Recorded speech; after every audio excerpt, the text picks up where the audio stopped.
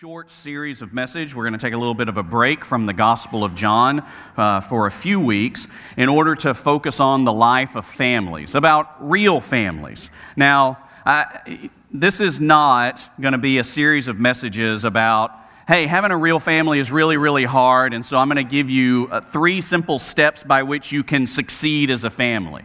I mean, all of us know that family life can be incredibly difficult and complex. Even in the most healthy of families, there are going to be times of stress and there are going to be times of brokenness. And this all kind of traces back into what it is that we have our lives centered upon. What is it that engages all of our mind's attention and all of our heart's affection? And so even on this particular day of Mother's Day, I want to address the idea of being a mom on a mission.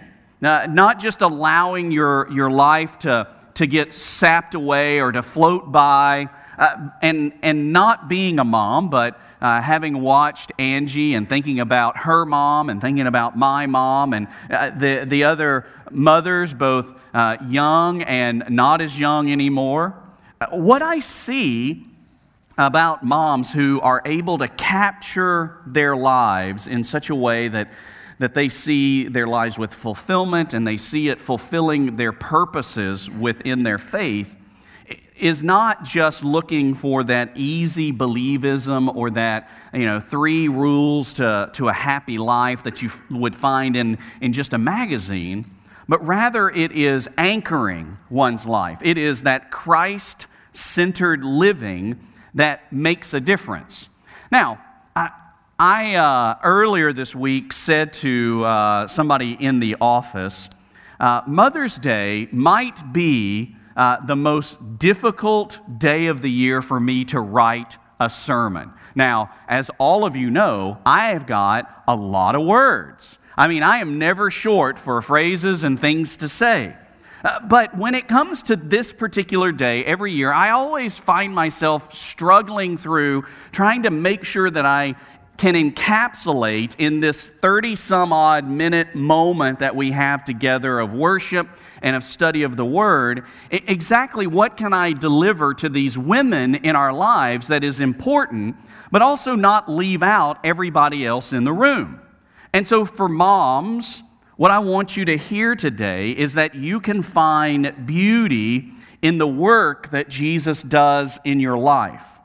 For the guys in the room, I hope that you will hear what the Bible says that we are to be in support of the women that are in our lives. For the ladies in the room that are not yet moms, but you hope to be one day, this is what you do in terms of where is it that you want to aim your life. And for the ladies in the room that you're not a mom, this is a way for you to show support to those women in your life that do have kids, whether they are young kids or whether they are adult kids. So in thinking through all of this, we're going to traipse through several different places within Scripture about what it might look like for you to be a mom on a mission.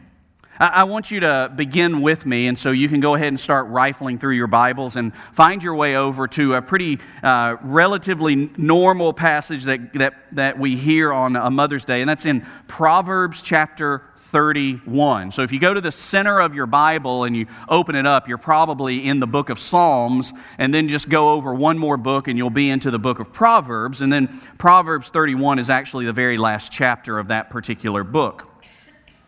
And so I've got these 3 ideas I want to lay in front of you that I think are good and biblical principles for being a mom on a mission.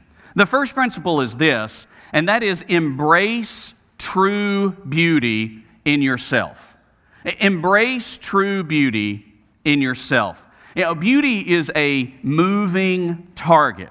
It all depends on what culture you live in and in what era of history that you live in. Beauty is always something that is being redefined in our lives. And what we often see in the women that are moms is sometimes a chasing after what real beauty might be in their lives. As a matter of fact, In order to illustrate this, I want you to see 3 photographs.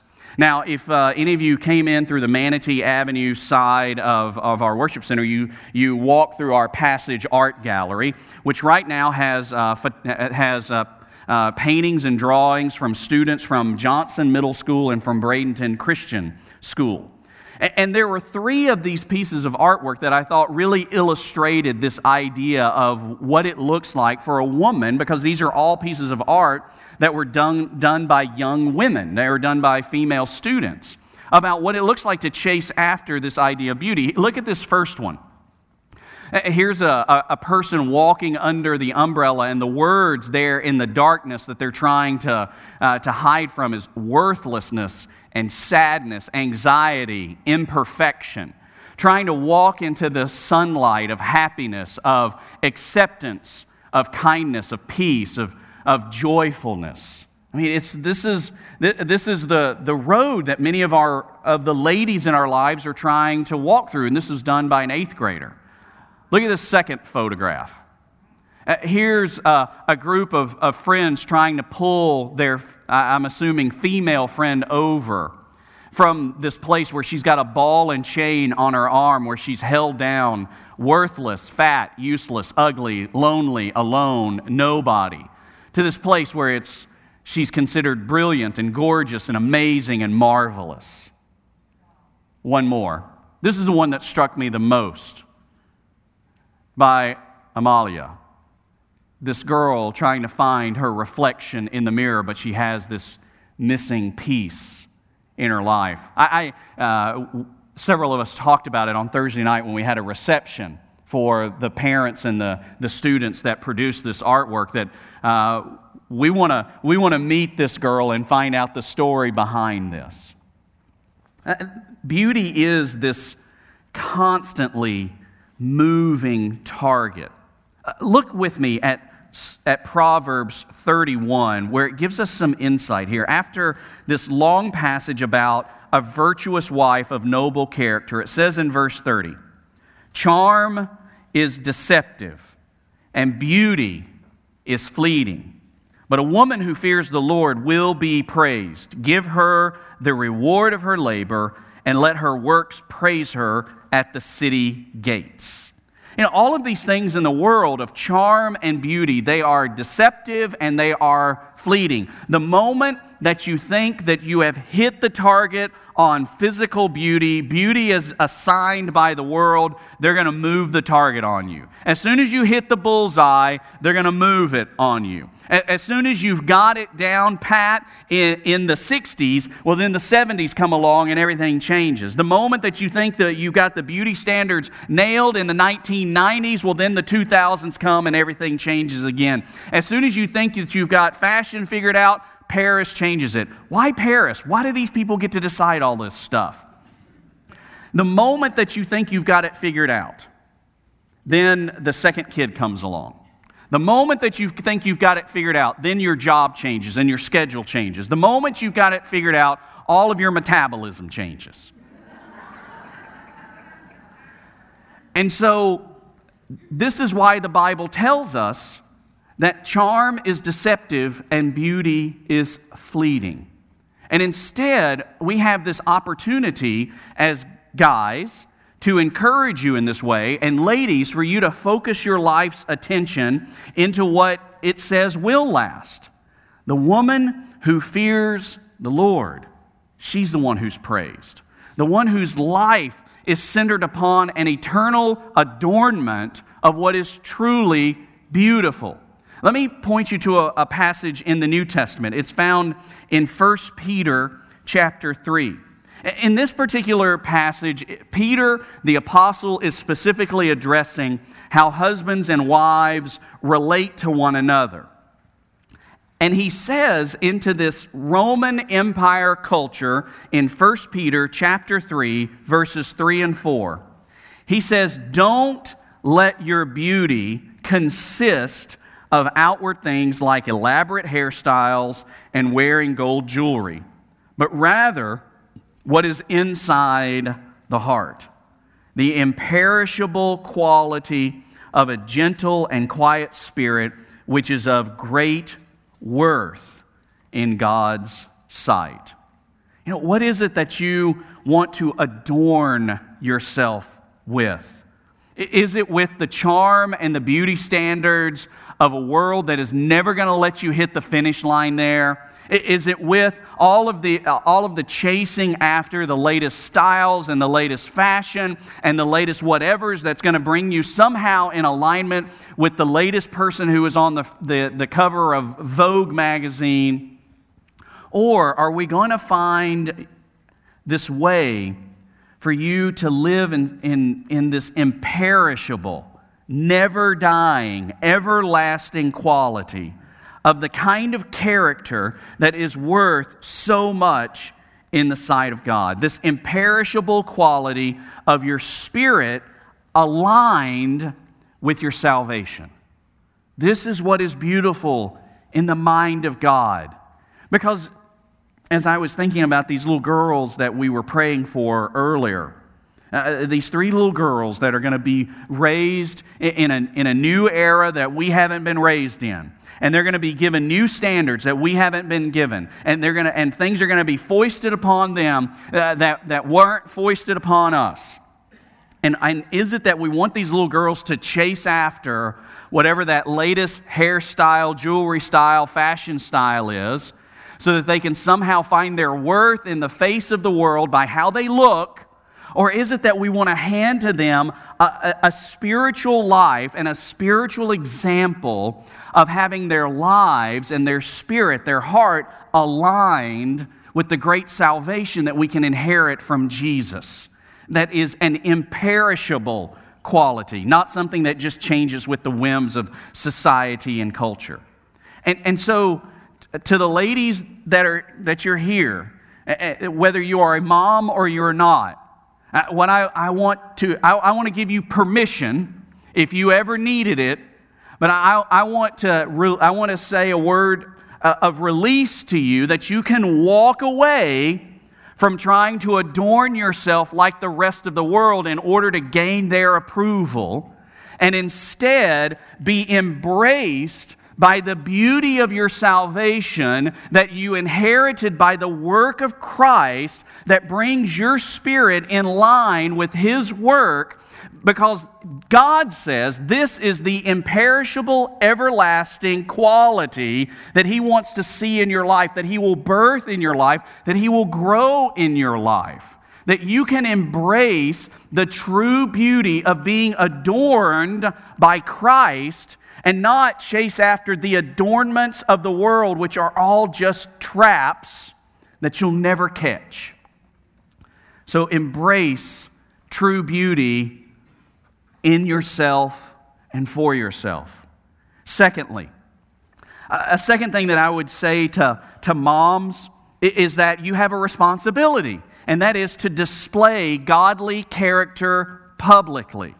If you're going to embrace true beauty personally, then there's something publicly that's going to happen in your life. If you will, turn over to the little book of Titus, chapter 2. Now, if you find the books in the New Testament that start with the letter T, they're all clustered together. 1st and 2nd Thessalonians, 1st and 2nd Timothy, and then Titus. Titus is a pastor, and Paul, the apostle, is writing to him to tell him how to lead his church well. And in Titus chapter 2, he is encouraging him about how the people in the church are supposed to relate to one another. And he tells him in chapter 2, verse 1, that you need to proclaim the things that are consistent with sound teaching. In verse 2, he tells the older men of the church to be self-controlled and basically have good character. And then here in chapter 2, verses 3 through 5, he tells the older women of the church how they're supposed to relate to the younger women of the church and what they're supposed to be discipling them to do. Verse 3, in the same way, older women are to be reverent in behavior, not slanderers, not slaves to excessive drinking. They are to teach what is good so that they may encourage the young women. And here's what we're supposed to hand to the young women: to love their husbands and to love their children to be self-controlled, pure, homemakers, kind, and in submission to their husband, so that, why should they have this kind of character? So that God's word will not be slandered. Now, slander is something that happens in the public sphere. Slander is when you publicly decry something to be untrue or unfit, or you say this person is not worthy of our attention, affection, they're not worthy of a good reputation. And so he says, young women, and he describes them as people who are wives and mothers, are to live in such a way publicly so that the word of God is never slandered, so it's not made devoid of its meaning. This is what young women were to be taught. This is how they were to be discipled. That your life publicly needs to be in line with the Word of God. Now, having been born to a mom, and having been now married to a mom, and watching lots of moms try to trek and traverse through this life, you do not have an easy road. You have 1,000 responsibilities that are piled upon you. And sometimes you pile even more upon yourself. There are all these things that are done privately and in secret and outside of the eye of a husband and of kids, that you're constantly getting things done. You get up early, oftentimes before everybody else, because the laundry's got to get started. Or it's Sunday morning and a bathroom's got to be cleaned. Or it's the dog's got to be walked, or it's the middle of the night and the baby's got to be nursed, or it's the middle of the night and the teenager's not home yet. And there are 1,000 different responsibilities, thousands upon thousands upon thousands. There's jobs to be kept and chores to be done and houses to be managed. And yet through all of this, you have this call upon your life to live in such a public way that the Word of God would not be slandered, that it would be verified, that your life would cause people to understand the power of the gospel, the power of God's Word, of how it transforms you, how it changes you. So not that people would look at your life and say, well, that person says she is a believer in Christ. She says she's a follower of Jesus, but nothing lines up here. Her life actually counteracts this whole book and this whole faith system that she says she's a part of. But there is this call for you to beautifully display godly character. The life of a godly mother is a signpost pointing toward the gospel. The life of a godly mother is a blazing fire before us that says that there's something about the true light of Jesus. It is a signal to us that faith is real and it is transformative when we see that godly mother living out her faith in the midst of all of the rat race of life. And Titus, I think, gets this message clearly from Paul. Because just in these few verses, in these few phrases, encourage these young women, and then in just 2 verses, look at all of it is that you got all this territory you have to cover. You got to love your husband well, and sometimes we can be jerks.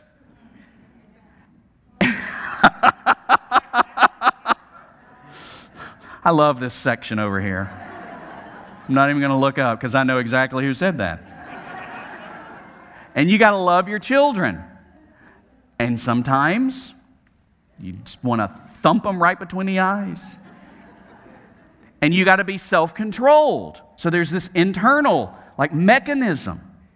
You got to be pure, keeping yourself unstained from the temptations of the world. Homemakers.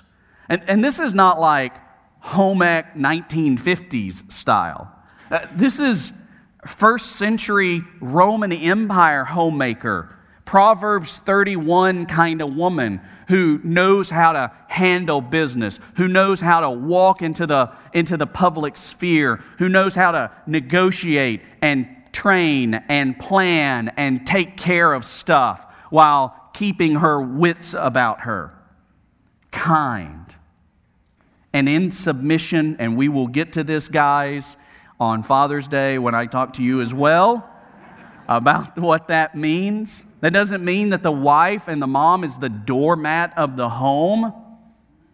We're going to talk about mutual submission so that the very revelation of God, so that the self-revelation of who God is not slandered publicly, but rather you live in such a way as it puts on display the power of the transformational activity of God's Word in your life. So embrace true beauty for yourself. Display godly character public for everyone else. But then thirdly, prioritize disciple making with your children. Prioritize this activity with your children. If you just flip over a couple of pages from Titus just to 2 Timothy, probably just one maybe page or 2 pages over, there's 2 places here in this little book that you need to see. Here in 2 Timothy chapter 1, at the very beginning, as Paul is introducing this letter to another young pastor named Timothy, he says here in verse 3, 2 Timothy chapter 1, verse 3, I thank God, whom I serve with a clear conscience, as my ancestors did, when I constantly remember you in my prayers night and day. Remembering your tears, I long to see you, that I may be filled with joy. And verse 5, I recall your sincere faith that first lived in your grandmother Lois and in your mother Eunice, and now I am convinced is in you also. I mean, this is one more place within the Scripture where it shows the priority of how women have this indelible effect upon their families. How this grandmother Lois and this mother Eunice modeled faith in such a way that Paul could say, and now I am convinced that the sincere faith that you witnessed in your childhood has now taken root in your life as well. Timothy's faith first lived in these 2 women, not just, randomly every once in a while displayed, but he says that it lived in your grandmother Lois and in your mother Eunice. But also, if you'll just flip over to chapter 3, there are a couple of verses here that normally when I will preach about the power of the Word of God, I will go to 2 Timothy chapter 3, verses 16 and 17. That talks about how it is inspired by God, it's profitable for teaching, rebuking, correcting, and training, so that we will be equipped for all of the righteous work that God has for us to do. But if you back up a few verses before he gets to that treatise about the power of God's Word, start at verse 10 in chapter 3. But you, he's talking about Timothy, you have followed my teaching, conduct, purpose, faith, patience, love, and endurance, along with the persecutions and sufferings that came to me in Antioch, Iconium, and Lystra. What persecutions I endured, and yet the Lord rescued me from them all. In fact, all who want to live a godly life in Christ Jesus will be persecuted. Evil people and impostors will become worse, deceiving and being deceived. But as for you, continue in what you have learned and firmly believed. You know those who taught you, and you know that from infancy you have known the sacred Scriptures, which are able to give you wisdom for salvation through faith in Christ Jesus. Now, he doesn't specifically say Eunice and Lois here again, but this is obviously who Paul is referring to. That these 2 women took an active role in the disciple-making work in Timothy's life so that he would live out the same sincere faith that they had lived out, so that they could pass along the right heritage to them. Because Paul says, Timothy, you are going to have to persevere, because there's going to be persecutions, there are going to be evil people, there are going to be imposters, and deceptions are going to abound in this world. So continue in what you learn from infancy.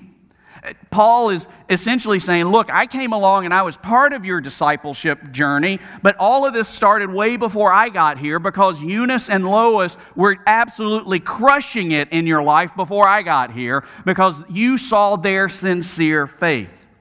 And the way that Timothy learned such is logically connected to these two women. Moms, the greatest gift that you have for your children is to model, teach, and train them to follow Jesus.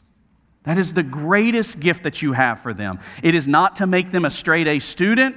It is not to make them an ace ball player. It is not to make them feel good about themselves with shelves lined with participation trophies. The greatest gift that you can hand to your children is to model, teach, and train them to follow Jesus. Because whatever it is that you prioritize in their childhood is going to carry over into their adulthood. And the world has a million distractions for your kids. It has all sorts of things that it wants your children to focus on. Just like the artwork of these little girls, and I hope that you'll go out there and take a look at it all. But just like these little girls already recognize, 8th graders already recognizing the tug and the pull between the dark and the light in this world, between being beat down by people who say they're worthless and useless and not worthy of anybody's affection or attention, versus their dream and their hopes that they can be loved, that they can be considered beautiful, that they can be considered worthwhile of someone's attention. 8th grade girls already recognizing this. And so how are you going to counteract that? Is it going to be by making sure they have the prettiest dress for prom? Is it going to be that you make sure they're the best athlete on the team? Is it going to be that you make sure that they are the ones who can deliver the valedictorian speech? Or is it that you're going to hand to them a character that you're living publicly that is the expression and the signpost of what the Word of God transforms your life? Is it by you embracing the true beauty of being adorned with the imperishable quality of a heart and a spirit that is aligned with the gospel? Or are we going to allow them to just live in the distractions of the world, that the beach is more important, that the sports are more important, that church and worship and Bible study is all optional, that this is all just a checklist of stuff that you get to do during the week? Or the decision that no, that faith in Christ and the living out of that faith is the most important thing. Timothy became a great leader in the church, and it all began with the faith that was lived out by the women in his life. And you ladies, moms yet to be, moms that have been moms for a long time, ladies that are not moms but can support those that are, and all of us guys in the room that are either married to a mom or you're hoping to be one of these days, a dad along with a lady that you love. We need to build this up in the lives of the women, that the gospel truly is enough, that it truly is sufficient, that the work of Christ on the cross in our place for our sins, that He was buried and rose again, that it is powerful enough and it is enough for the cleansing of our sinfulness and for the building up of a life that displays His grace and His glory and His beauty, that it is enough, that we don't need everything else, that the trappings of the world are just that, traps. So, to the moms in the room, I want to encourage you to embrace the beauty that God wants to adorn you with. I want you to embrace the idea that when Christ looks upon you, He sees you as lovely and worthy and worthwhile. That He looks upon you as someone that He was willing to, as the Son of God, to die for. That's how He sees you. Worthy of the eternal love of the eternal God that He wishes to bestow upon you. And if you find yourself in a position today where you have not been embraced by that love, you've not been embraced by the gospel of salvation, you've not put your faith there, today is the day that He wants to absolutely transform you. If you'll put your simple faith in the simple gospel that simply saves us. And for all of you moms that are here today and you are believers, but you have found yourself trapped by all of the junk of the world, this is a day where you can lay it all down. Lay it all down in front of the feet of Jesus who died to make you beautiful in the sight of God. Lay it all down and stop carrying the burden you were never intended to carry, because charm is deceptive and beauty is fleeting. But the woman who fears the Lord, she will be praised. And guys, you and I have this opportunity to live out the power of the gospel and of its redemptive power, to never again push upon these beautiful women all of the trappings of the world. If you were just this, if you would act like that, if you would just be this other thing for me, then I would be happy. What a horrible weight to lump upon the shoulders of women that we love, that Christ has redeemed. But instead, let us unburden them from all of our worldly and fleshly expectations, and instead stand beside them, side by side, looking to Jesus, saying, when the Word of God is alive in you, when you display the gospel to the world, when I see you discipling our kids and our grandkids, I want to stand beside you in that work. I want to stand beside you and cheer you on. Let us be the men who come beside these ladies who are also transformed by God's Word, who embrace the loveliness of what the gospel does in us. So let's pray together that God would do this great work in us.